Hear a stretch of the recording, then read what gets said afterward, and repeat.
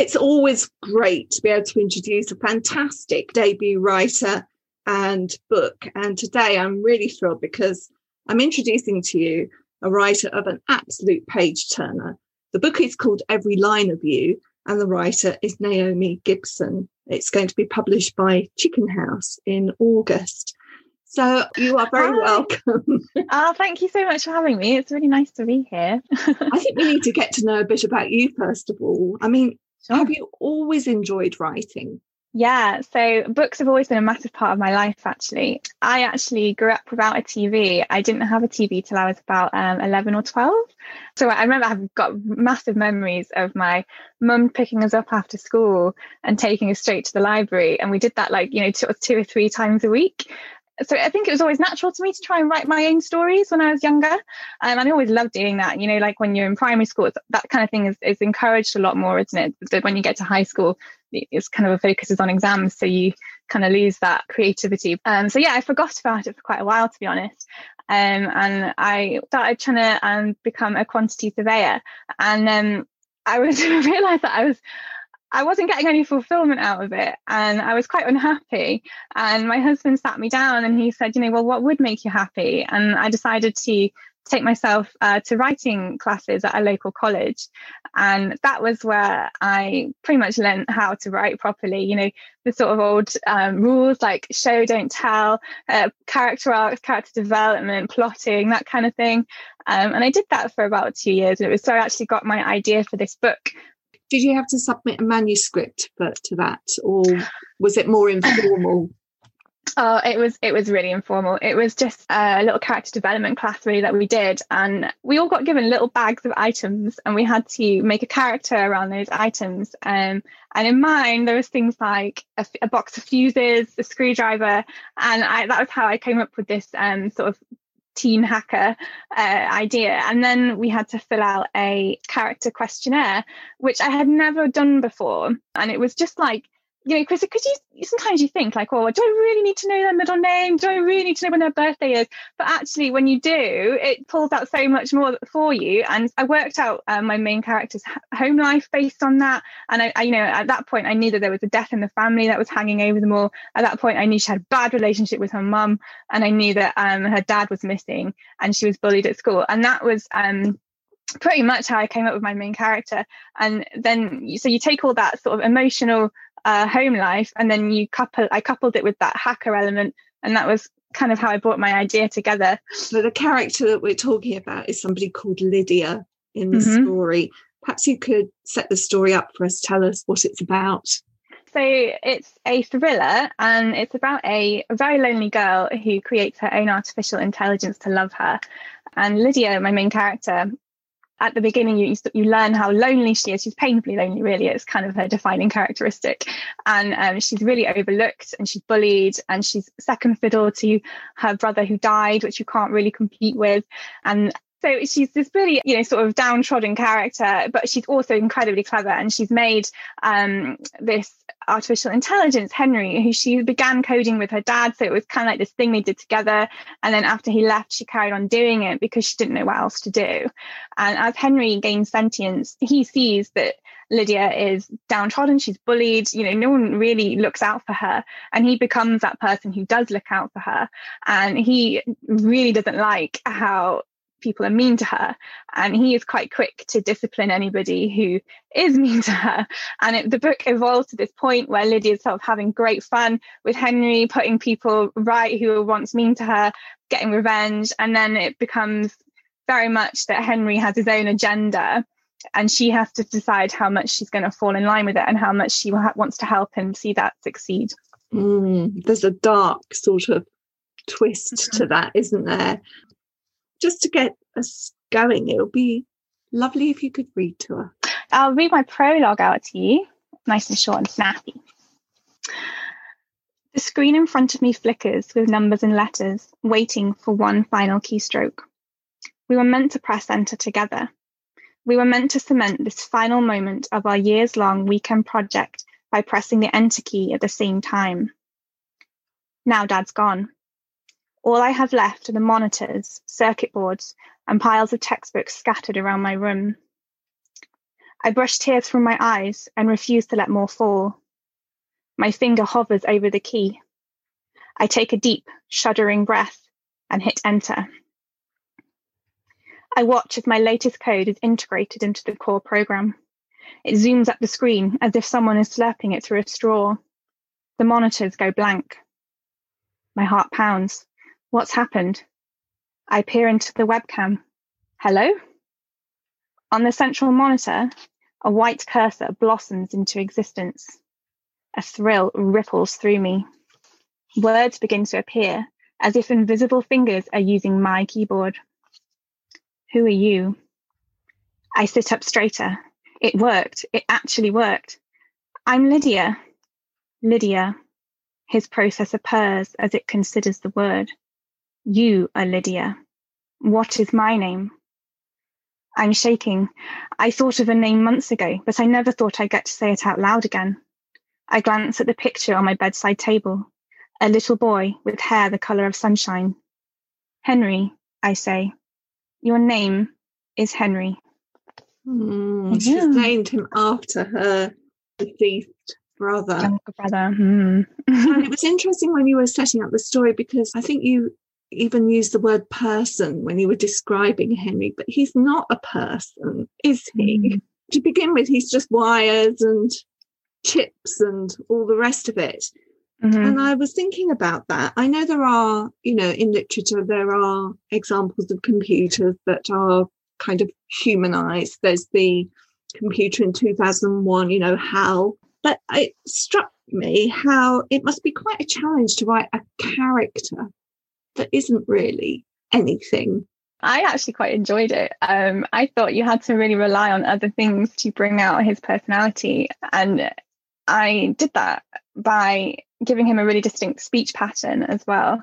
I think you can really see that it's Henry saying something on the page. He's someone who doesn't really use, conjoined words like don't. He's definitely someone who'd say do not. He's not someone who say it's definitely it is.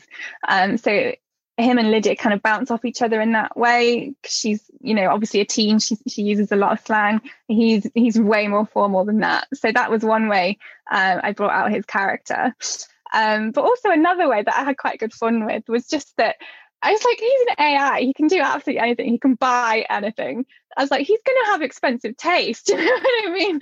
And at several points in the book, he does things for Lydia. And it's like, he loves spending money that he doesn't have. He takes that money from somewhere else and he's just like, yeah, we'll go and buy this big thing that you can't really afford, or some people can only afford once in a lifetime. So yeah, that was definitely good fun to pull out as well. But also there's this quite vengeful side to him. And I think that was also quite fun to pull out. Because it's interesting, you couldn't, unlike your character development for Lydia, where you had to fill in your questionnaire and you have all this backstory. Henry will never have a backstory. It's been created as you go along. Yeah. But he's a quick learner. Oh my gosh, yeah, definitely. His self-development is very quick. But, I think that's realistic for an AI. I think I talk about these things because I do actually think that they will happen one day. I think that there will be an AI who is cleverer than us, and that at one point will be quite worrying, I think. But their self-development will definitely go from A to B incredibly quickly. I guess it depends what we mean by clever, and we should get into that in a little bit more. Sure. But before we do that, I want to ask, you're a quantity surveyor by training. Did you have to do much research? It doesn't strike me as this would automatically take you into this realm. So did you have to do much research? I did for some of it, yeah. So my husband is actually a huge nerd. There's this area of YouTube called TechTube, and there's all these people who post about things like space, quantum computing, AI, technology and consumer technology generally. And he has always got something on. And as I live here too, it just kind of passes through my head. I pick up on all these things too. But I have always found AI to be fascinating. And I was already aware of quite a few issues around AI. So I didn't really do much research in that respect. But in terms of hacking, I definitely went and had a look at how to go about hacking something. And that was quite a good rabbit hole to fall down. It's good procrastination, isn't it? When you go researching for writing, you fall down these rabbit holes. But yeah, so hacking was quite good fun. I haven't ever put it into practice, what I learned, but I wanted to demonstrate quite early on that Lydia knows what she's doing. And in order for her to demonstrate that, I had to go and make sure I knew vaguely what I was talking about. But also, though, I felt like if I could demonstrate that she can hack, you gain believability that she then might also be able to build an AI. Because I don't know how to build an AI, but I could go out and learn.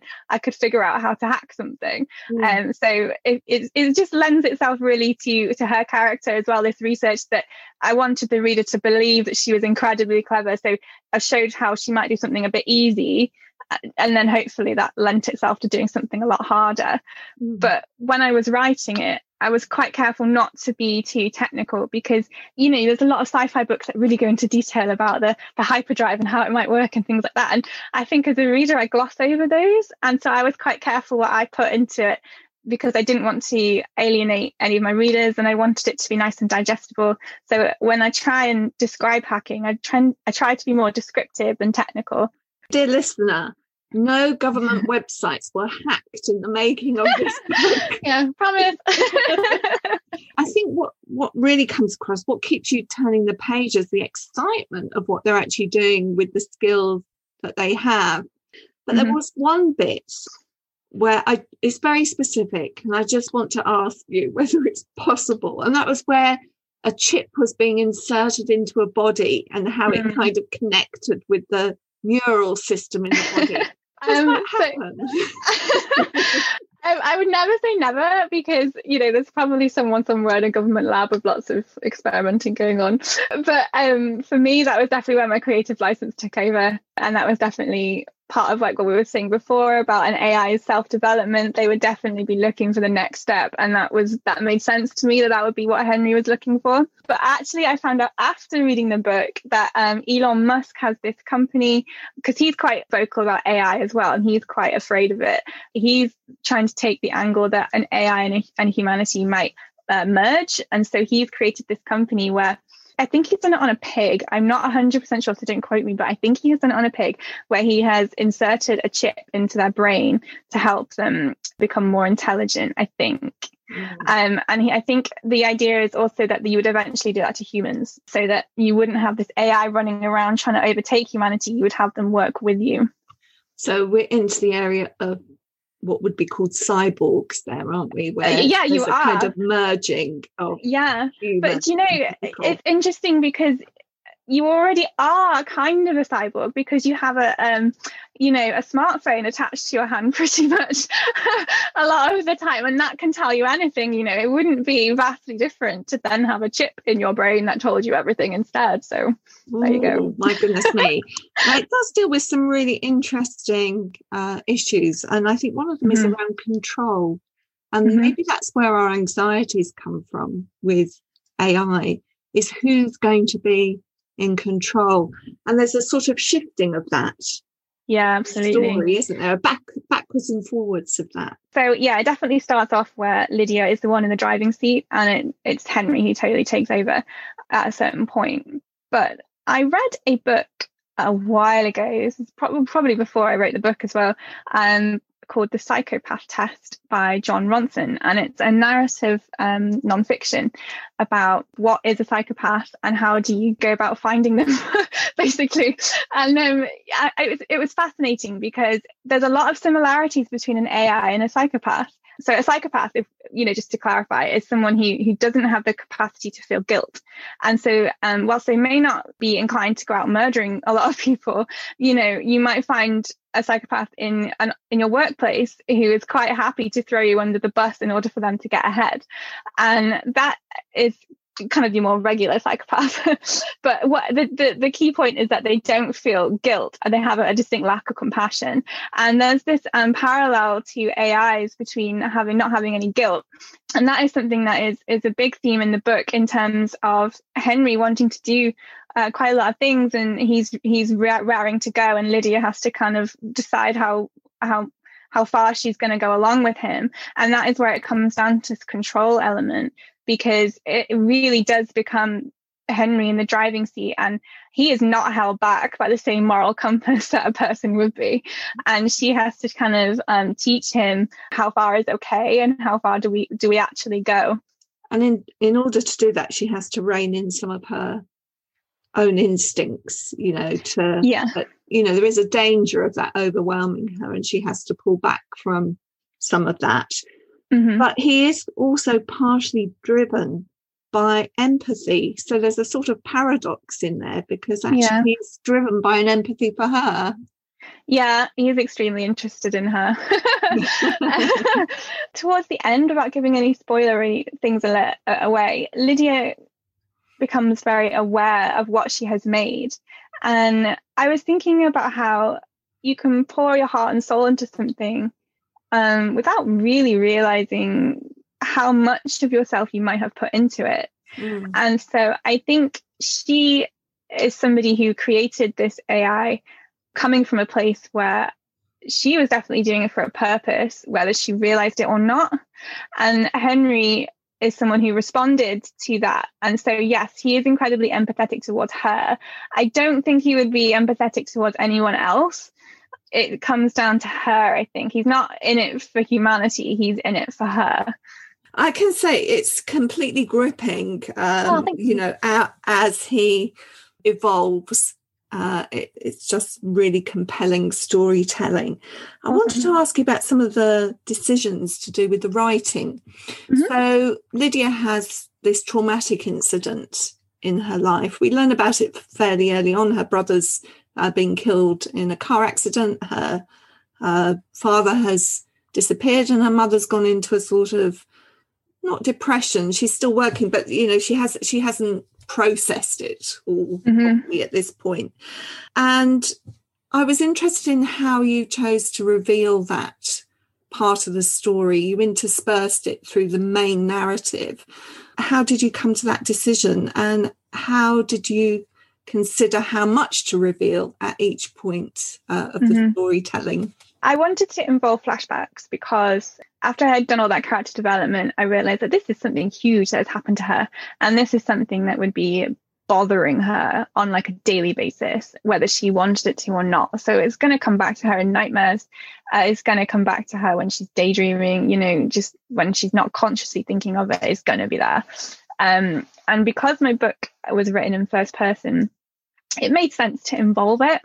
And it made sense to put it in the narrative in some form. So I included it quite early on. And then as the book goes on, the flashback becomes more detailed and you learn a few more things. And I did it that way because you kind of want to tease the reader a little bit. Do you know what I mean? You kind of want to pull them through. So they get questions answered a little bit, but they have more come up. So they're kind of more compelled to read on. So I didn't want to give away all my cards in the first flashback. And also for me, I knew I was probably going to be rewriting it a few times because it's something that is bothering her. So I didn't want to, for me as well, so while I was writing it, I didn't want to just be like copying and pasting what happened last time. I wanted it to come out kind of naturally. And also, I think as it goes on, she remembers different things. And I think those are in response to events that have happened in those chapters. So, I don't know if I want to make a spoiler here. Well, for instance, there are things that, when Emma, the girl who's creating difficulties for her at school, I mean, she's in the car as well, isn't she, when they have this accident? And we don't really have much sympathy for her at some parts of the story. But gradually, that's something that emerges in the interplay between the now and the past. Yeah. And also, you don't know who's driving at the beginning either, do you? Oh, yeah, I suppose you do. I would never noticed, actually. I don't think you do. I might have misread it, but I don't think you do know at the beginning who was driving the car. Is that right? Well, yeah, that's true, because I just say she sat behind her dad, but you're right. You don't know necessarily who is actually driving the car. Yeah, you're right. Yeah.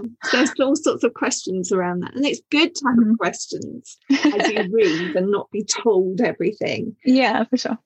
There's something else that I was interested in, and without us giving the ending away, it seemed to me there are three possible places. There's an ending to the story, then we have a 1 month later, and we have a 6 months later. And actually, any one of those could have been an ending for that story. It would have been a very different story had it ended at each of those places. Now, what I'd like to try and explore, without saying what happens in each of those endings, is some of the thought processes about why you could take it a step further and a step further. Were you setting it up for a sequel? I have written a sequel. It's not my next book, though, but I did want to write a sequel because I love those characters so much, and they have so much scope, and there was definitely somewhere else they could go, which I have written in my sequel. So yes, I did want it to kind of be a setup for a sequel, but also I was very aware. I hate when you get a cliffhanger ending. And the next book's not out yet. There's nothing more that drives me crazy. So I wanted to make sure I wasn't doing that to the reader, and there was resolution, and you had some events definitely being tied off. And yeah, you're right. That could have been a natural ending for a lot of the plot. But also, I really like when a book is cyclical in that the beginning.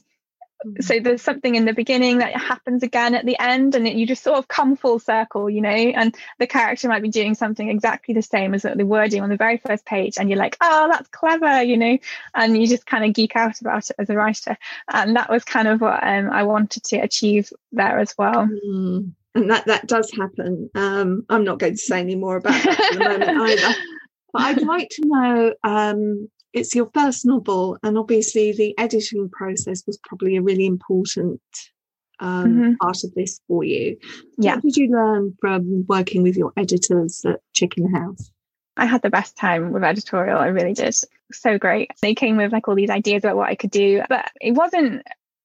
So they told me they were really good, actually. They said your plot is fine and the way the plot moves along is great, but they wanted me to pull out the emotional route, basically, and put depth emotionally in it. And one of those ways was involving background characters more in events. So at first, Lydia was just bullied at school, and it wasn't really tied to anything. She was just kind of bullied. But then their edit note was, maybe you could involve this character, maybe you could put her in the car, maybe you could have her be a bigger part of their life. And that is one of the best edits I've ever had, I think. I know I've only published one book, but that's still going to be one of the best pieces of advice I've ever been given editorially. And it's just like involving your background characters more and having them impact your main character, because all these people have their own lives and all these characters have their own wants and desires. And if you can sort of tie them up to your main character, it really impacts the novel, I think. It just makes it so much deeper. Like everything's kind of interconnected. Everything is kind of vibing. Does that make sense? It's important that Lydia's actions have consequences too. So we can see that with, we can see how people's actions play out on her, but we see also how her actions play out on the other characters, and they have to have some depth for that to have some meaning for us, really. Yeah, it's what Lydia, you're so right, what Lydia then ends up doing is so much more impactful as well, because it's way more personal. Yeah, for sure. I think I read somewhere that you are involved in mentoring other writers. Yeah. About that? So I'm taking part in Write Mentor this year as a mentor, and I'm so excited. I'm working with this wonderful writer based in Oregon, and she is just so good. She's 22 and she's just blowing me away. And the reason I wanted to do it was because I remember being that struggling writer who was fishing in the dark for an agent and didn't have any feedback and didn't know if they were doing the right thing. And to be able to help someone and just believe in someone's book. I know it sounds so cheesy when you say it like that, but just if I had someone do the same thing for me when I was writing this book, it would have been so encouraging. So I just wanted to be that person for somebody else. And you've already said that you're writing a sequel, but you've teased us by saying it's not the next thing. So clearly I've got to ask you, what is coming next? So it is another thriller, and I have stuck with similar themes. So it's quite psychological, but it's also got a techie edge. And this one involves virtual reality. And That's all I can say. I'm terrible. If you ask me any more questions, I really will tell you. So I'm not going to. I have to thank you for giving me such an exciting page-turning read. My husband perhaps not so much, because I kept the light on until very late in the night. But I do wish you every success with this book. Thank you. I know how exciting it is to get that first book out there. You know, you'll have many great books that you get out, no doubt, but that feeling is going to be a really special one.